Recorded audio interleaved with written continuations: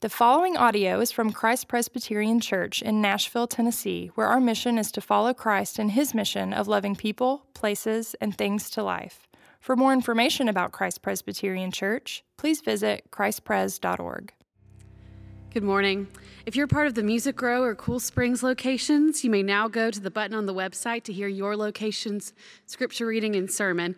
And if you're part of the Old Hickory Boulevard location, you can stay right here. Today's scripture reading comes from Luke 12:32 through 34. Fear not, little flock, for it is your Father's good pleasure to give you the kingdom. Sell your possessions and give to the needy.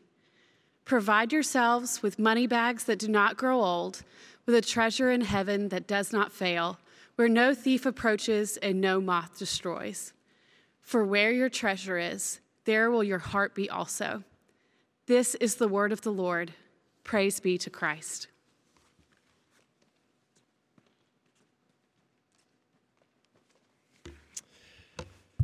Thanks, Mallory. Hello, everybody. Good morning, good afternoon, good whenever it is that you're listening to this. Grateful to be with you, grateful to still be able to do this in these circumstances that remain not ideal, according to this pastor.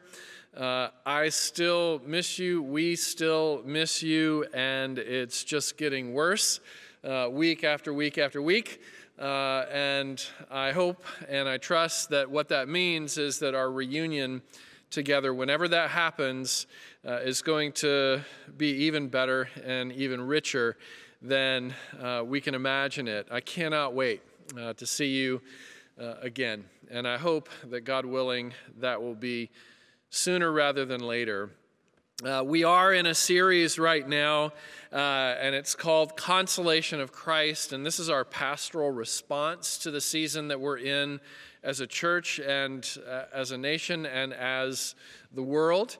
And today we're going to look at what Jesus says about provision, but I also want to tell you about next Sunday. Next Sunday will be the first ever sermon by Micah Edmondson to the Christ Presbyterian community. And of course, it'll be on live stream, but Micah is going to be the planting and then lead pastor of Christ Presbyterian's fourth congregation and location in the city of Nashville. We're not sure exactly where Micah is going to plant in our city just yet, but what we do know is that this is going to be an explicitly cross-cultural and multi-ethnic effort. And I want to encourage you, if you know anybody in Nashville who does not have a church and who would likely to be drawn toward considering a cross-cultural effort in Nashville, to please encourage them to dial in next Sunday for the live stream to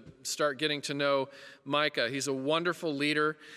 He's a wonderful pastor. He's married to Christina, who's also a wonderful leader. And they have two daughters, and we can't wait for them to join our community. But now let's just turn our attention to the scripture in front of us from Luke chapter 12. And you might have been thinking, as Mallory was reading this text, is my church tone deaf? Why on earth would we even come remotely near to the subject of generosity in this environment where there is so much financial instability and so much pressure around the subject of resources? And I get it. I was in New York City in 2008 when Wall Street crashed. And in that experience, Patty and I lost over half of our life savings in just a matter of a couple of weeks. And I can remember during that season actually being haunted by Scripture, specifically those scriptures that say to those who have a steady income, which I still had an income, even though we'd lost so much of our life savings, to those who have an income, for us, we understood the scriptures as saying 10% of your income goes to your church community, And then more than that goes to the poor and to those in need. I actually, if I'm being transparent, especially during that season, and during the season we're in right now, have felt and do feel vulnerable, scared, haunted by scriptures especially that call the people of God toward generosity. Now, Patty and I in 2008, and Patty and I right now, we stayed with our plan. Even against that fear, we're staying with our plan, even against that fear. And we look back at 2008, we have absolutely no regrets. We actually felt like there was a part of our hearts that was enlarged as our resources were diminished. Our accounts got smaller, but God felt bigger. And we believe there was a direct relationship between the two, a cause-effect relationship even. Now, this text in front of us is especially relevant for a time that feels like a time of relative scarcity for us, because the disciples, who were Jesus' audience in this teaching, were working class people. Money was always tight for them. They lived hand to mouth every single day. If you were the breadwinner in a working class home in that time, if you got sick, if you got injured, if you died, your family would have been left destitute. And so if this teaching applies to them under those circumstances, I'm asking myself, don't these sorts of teachings apply to me also in my circumstances? Because what looks like recession and feels like recession to me would actually look like wealth and flourishing financially to them. Me at my lowest adult financial situation over the course of my years as an adult would look like riches to the disciples who were the recipients of this teaching. And so what I want to do is try to look at the subject of provision through the eyes of the disciples, or those who might have felt like the disciples when they received this teaching from Jesus. First, I want to talk about why we are reluctant to share. And then secondly, why it's still nonetheless important to share. And then finally, the fact that our true share is immeasurable. So let's start with this one. Why are we so reluctant to share? Here's a painful truth about American Christians in their prosperity. In their prosperity, American Christians, reports and statistics and surveys tell us, 50% of those identifying as Christian in America give nothing. Nothing. Nothing to the cause of Christ, nothing to those in need, nothing. 50%. And those same surveys tell us that only 10% of those who identify as Christians in America give 10% of their increase away to the causes of Christ and his kingdom and to the poor. I want to suggest the reason why this is true. Yes, it's because we're disobedient, but it's also because we're scared. We're scared. Jesus understood that. He introduces his teaching with these famous words from his own mouth. Fear not, little flock. Fear not. Okay, now I'm going to tell you something that's going to scare you. I'm going to call you to something that's going to scare you. So first, fear not. You realize that Jesus said, do not fear, 365 times in the Bible. I don't know if that was intentional. I don't know if he was thinking, well, that's one for every day of the year. Some people say that. We don't know.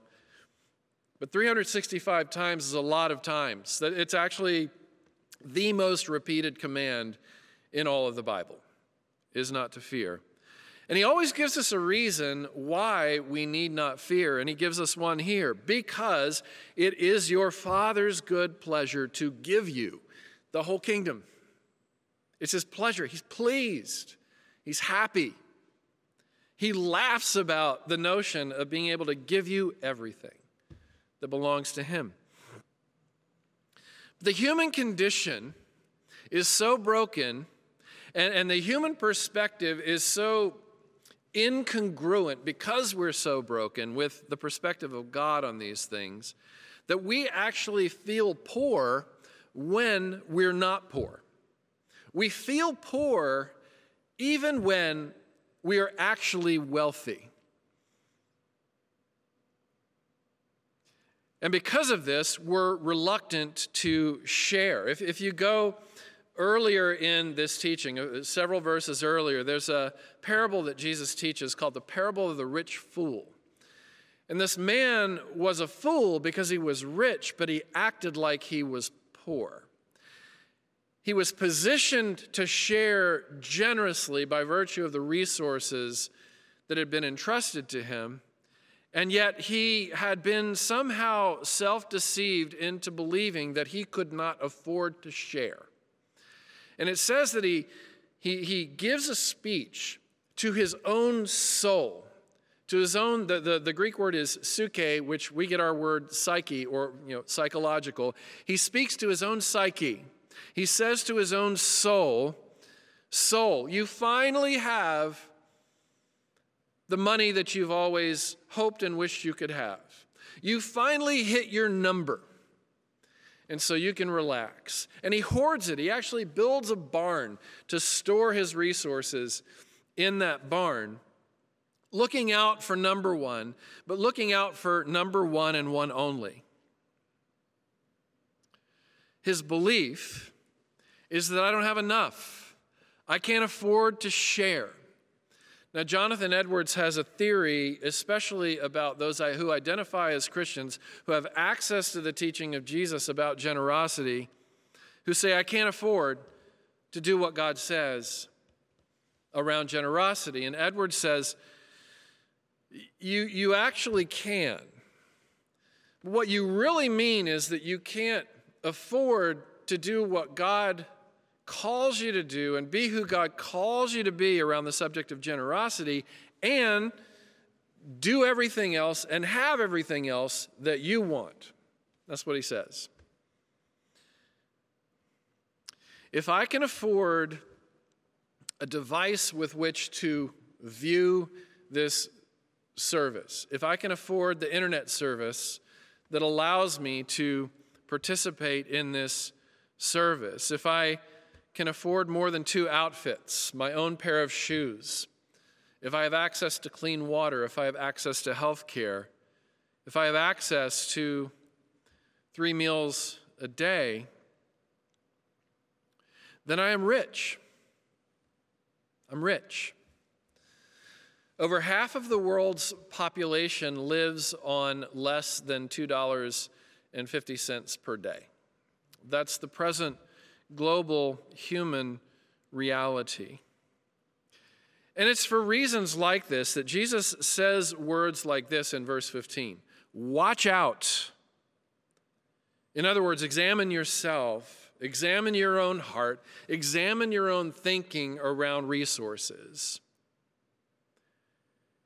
Because greed and this idea that I can be relatively wealthy and yet I cannot afford to share, it's a silent killer. It's a disease that everybody thinks the rest of the world has, but nobody thinks that they have the disease. Everybody thinks and feels on some level like they are living in scarcity, according to Jesus' teaching. Now, the rich fool is blind to how wealthy he is, and as such, he is blind to how able he is and how free he is to be open-handed toward the causes of Christ and toward people in need. He's like Ebenezer Scrooge. He's stuck. He's stuck. The disciples would look at me and say, I'm rich. I look at CEOs and I say, well, no, I'm not rich. They're rich. And then CEOs say, well, I'm not rich. LeBron James is rich. And then LeBron James says, I'm not rich. Michael Bloomberg is rich. And then Michael Bloomberg says, I'm not rich, Jeff Bezos is rich. Now, Rockefeller, when he was, the Jeff Bezos of his time, was once asked by a journalist, how much money is going to be enough for you? And he says, at any given time, the answer to that question is $1 more. We never think that we have what we need. And this is why we feel poor even in our wealth. It's because we define our wants as needs. It's really curious that Jesus says to his disciples, remember his working class disciples who lived hand to mouth, for whom the money was tight all the time, he says to them, sell your possessions and give to the needy. Verse 33. Now there's a subtle message in there. You give to the needy means you're not one of them. Working class people, you are not among the needy. That's a message that's tucked into his statement. For people whose daily reality was to live on the daily bread that they had and nothing else. Jesus says in the midst of this teaching, don't be anxious about your life. Because your life, this is important, your life is more than food. Your life is more than clothing. In other words, even those things that most human beings regard as their basic needs are not their ultimate need. Johnny Erickson Tata tells a story about a visit that she and some members of her team with Johnny and friends had to a small local church in Ghana. Ghana is one of the most materially impoverished places in the world. And at the beginning of the church service, a woman stood up to welcome their American friends who were visiting. And here's how she welcomed them. Welcome our American friends to Ghana, where we have joy because we need Jesus more. She's tapping in to what Jesus is saying here. The other thing that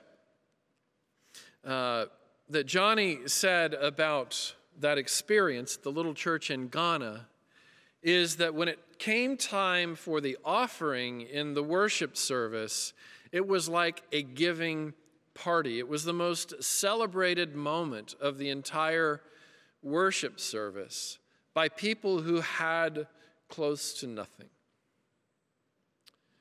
What these dear people, these dear brothers and sisters in Christ in Ghana, who can serve as our teachers on these things, show us, is that there is a way to tap in to what verse 33 talks about, a treasure that is available, that no thief can steal, and that no moth can eat, and that creates a scenario where we need no longer fear. Jim Elliot, the martyred missionary, said, "He is no fool who gives what he cannot keep in order to gain what he cannot lose." Why is it important to share? That's our second question. It's important to share because it is the cure to our sickness around resources, around the notion of sharing, around the false idea that we can't afford to be open-handed with anybody but ourselves, and that we can't afford to spend on anyone but ourselves, like the rich man with the barn full of provisions in his backyard.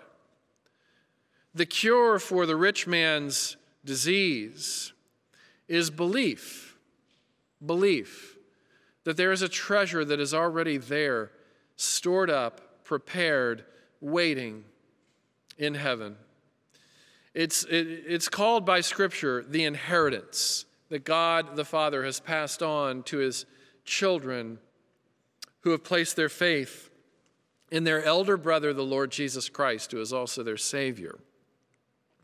But it's interesting here. Jesus says that the best way to provide for yourself, that's the language he uses explicitly. He says, provide for yourselves with money bags that don't grow old, with a treasure in heaven that does not fail.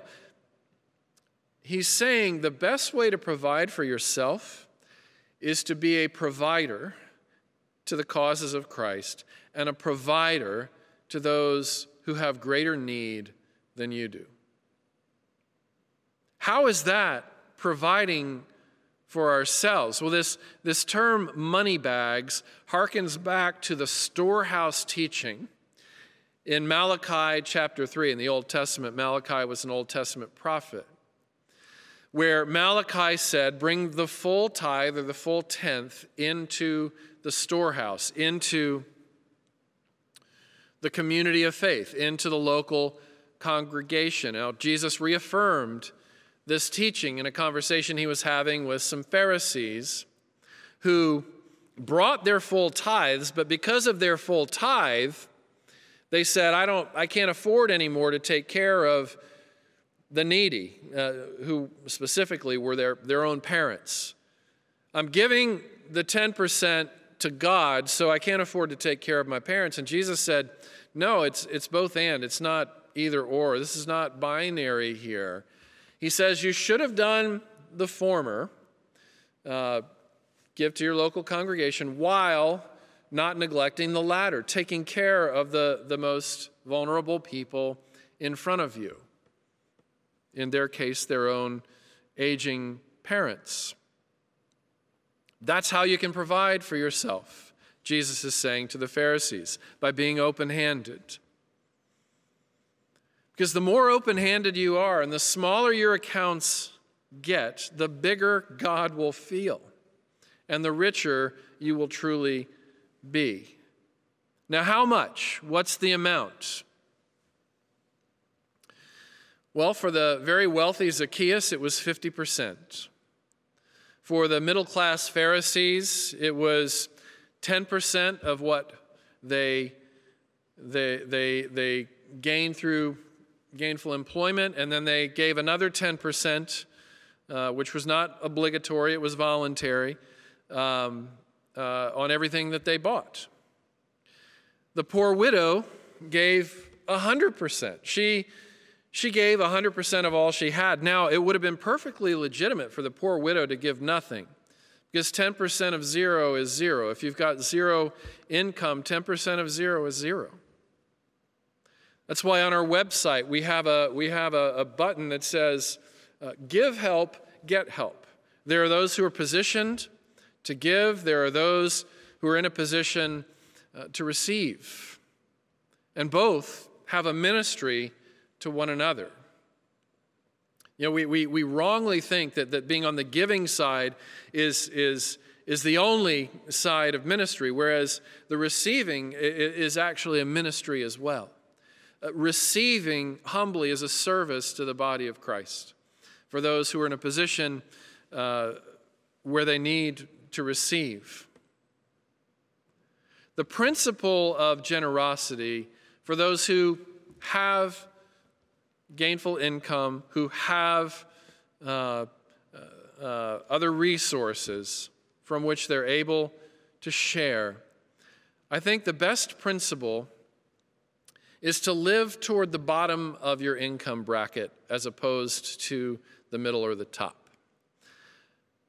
You know, Jesus isn't telling everybody to give away everything they have and sell all their possessions. That was a unique instruction to a specific group of people. It was a unique instruction to a specific man, the rich young ruler, whose money had him around the neck.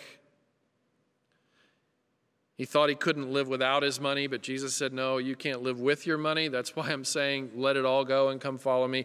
Those are unique, specific instructions to specific people. God wants his people to live in every realm of society and to work at every level of the org chart. He wants lower income workers who are part of the body of Christ, and he wants multimillionaires who are part of the body of Christ in every circle of human interaction and of human vocation and of neighborhoods, so that the whole world has access to the light that they bring as followers of Christ.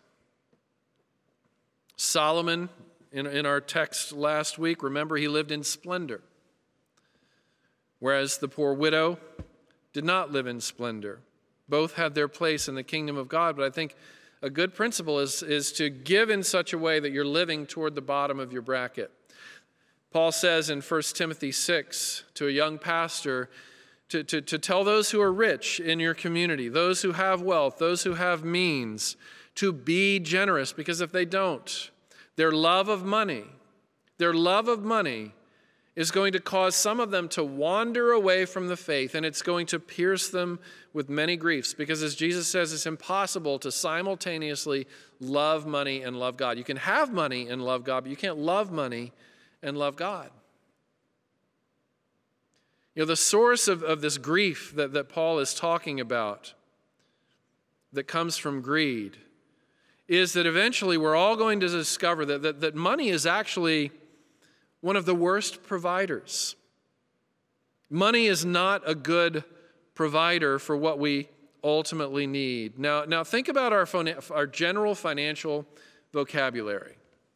Where do we put our money? We put it in a safe. What do we call our stocks and our bonds? We call them securities. What do we call the sum of our wealth? Our net worth. These are all daddy words. These are all daddy responsibilities. It's daddy's job to keep you safe. It's daddy's job to keep you secure.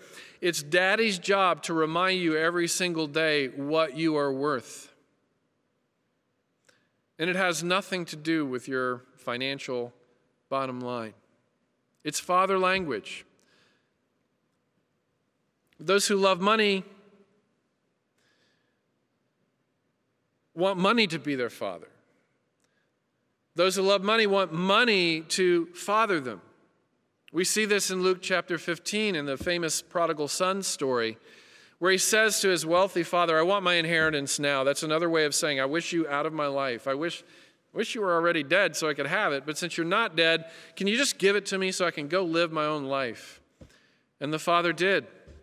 He gave half of his resources to one of his two sons, and the son went out, spent it all on wild living, living what he thought would be the dream.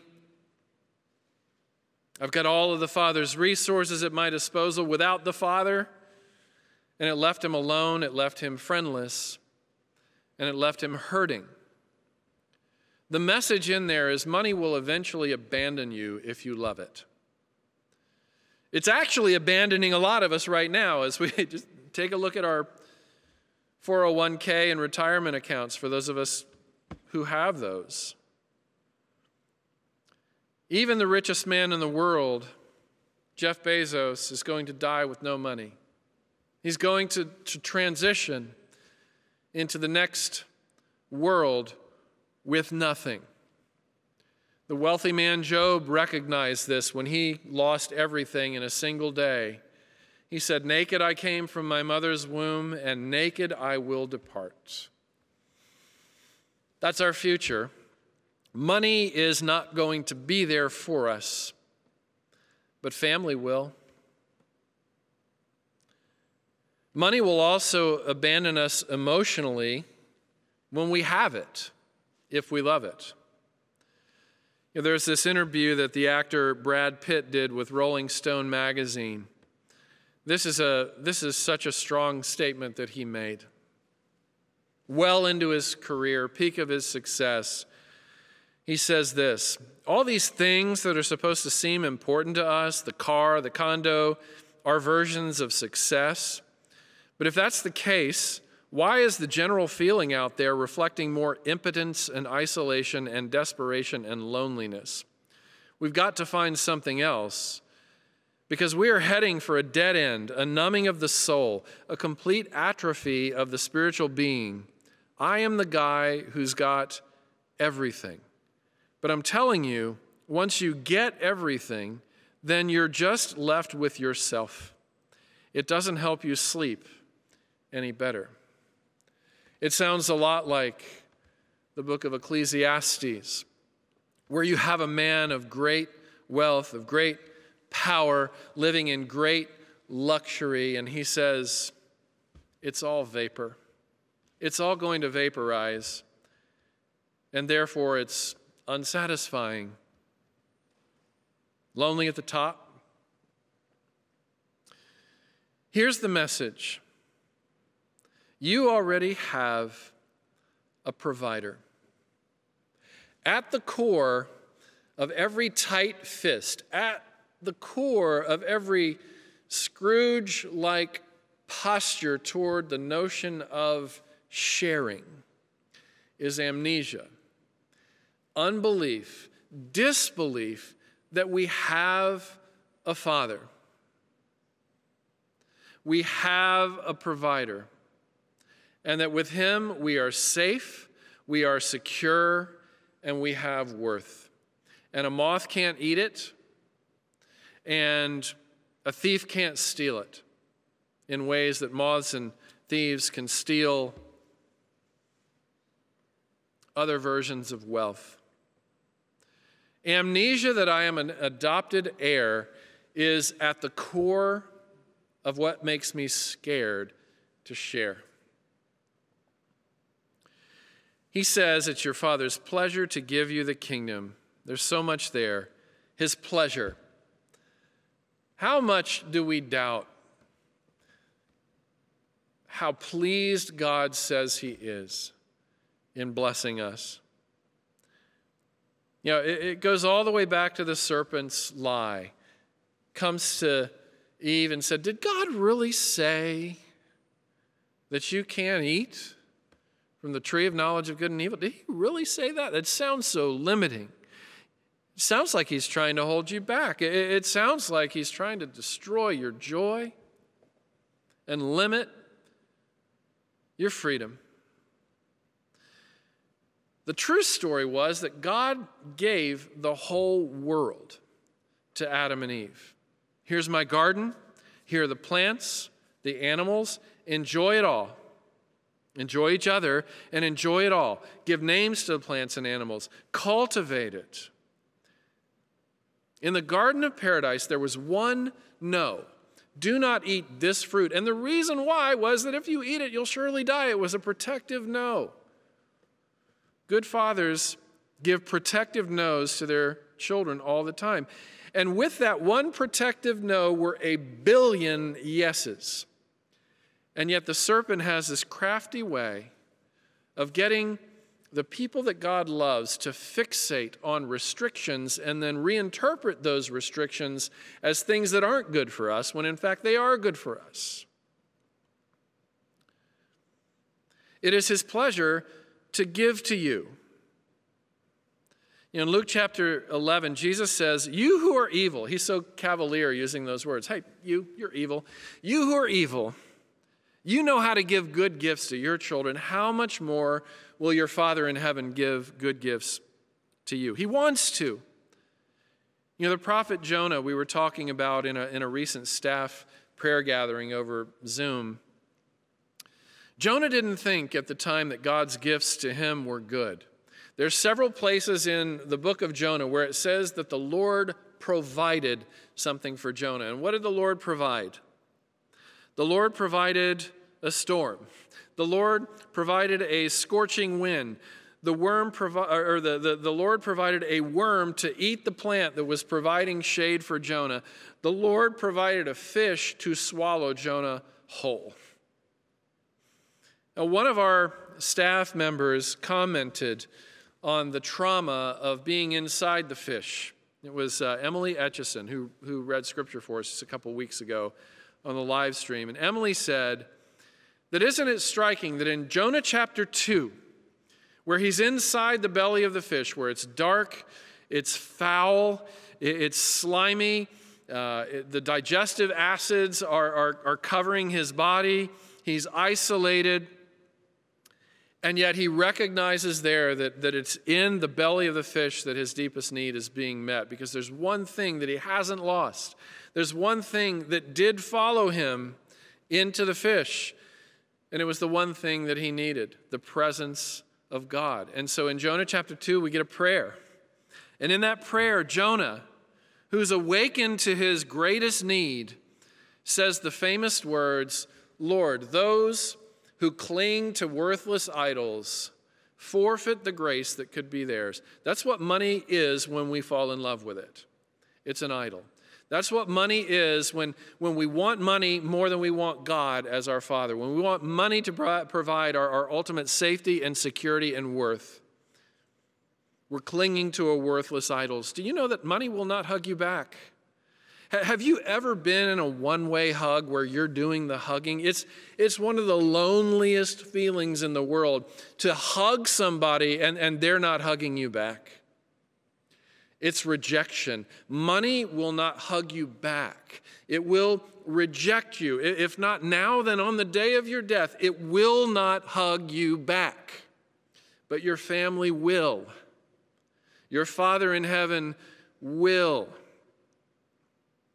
He's the only one worth clinging to. He's the only wealth that a moth can't eat and that a thief cannot steal. He is no fool who gives what he cannot keep to gain what he cannot lose. And he gives us the kingdom. The kingdom. There's this story about a Puritan who was offered a slice of bread and a glass of water, and his response was, "What? All of this? And Jesus Christ too?" He had a good understanding of what it meant to be rich. Our Father gives us the kingdom, and every kingdom is made up of citizens. And that's why Jesus speaks to them not as individuals, but as a little flock, as a community, not as individuals isolated from one another, as a family. The role of a family in crisis is to take one another in, and that's what the role of a church is in crisis, is to take people in, to love one another and to love the city around us. You know, in Luke chapter 15, when the prodigal son, who's now lonely and isolated and poor, after spending all of his inheritance, the father is there waiting for him, and the father provides not a scold, not a shame, but shelter, clothing. He feeds him, he embraces him, he takes him in.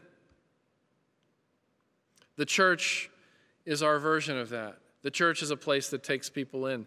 The church is a place that gives until the need is gone. It cares for its own, but the church also cares for its neighbors, especially those in need, as Jesus teaches here.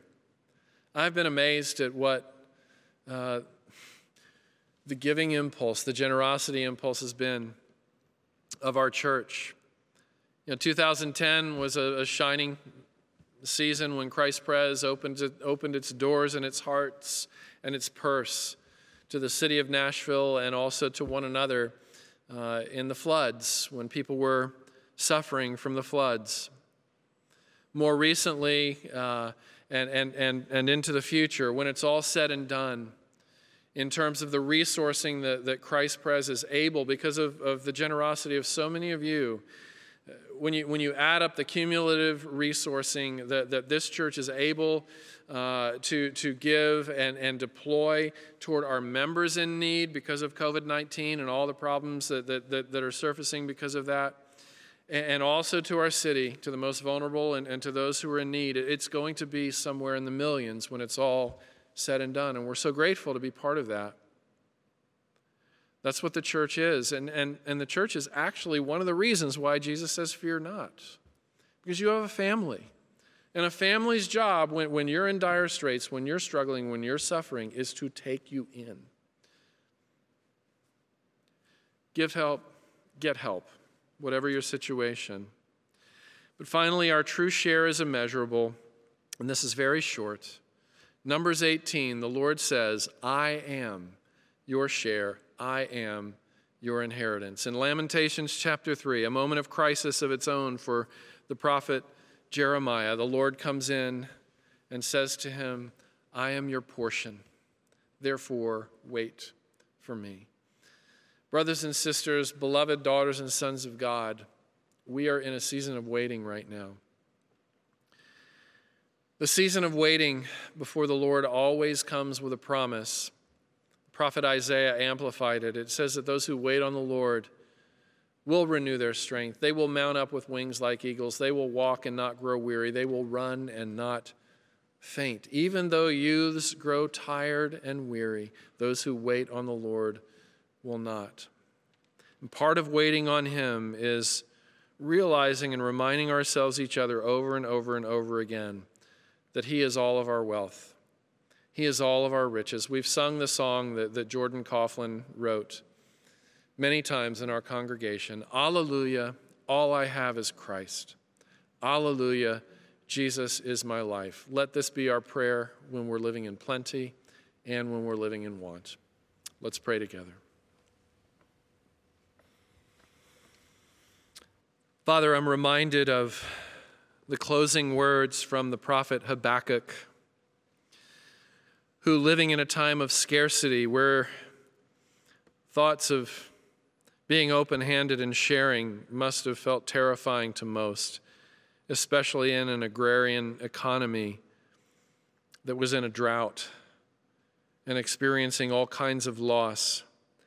And the prophet prayed, though the fig tree should not blossom, nor fruit be on the vines, the produce of the olive fail, and the fields yield no food, and the flock be cut off from the fold, and there be no herd in the stalls, yet I will rejoice in the Lord.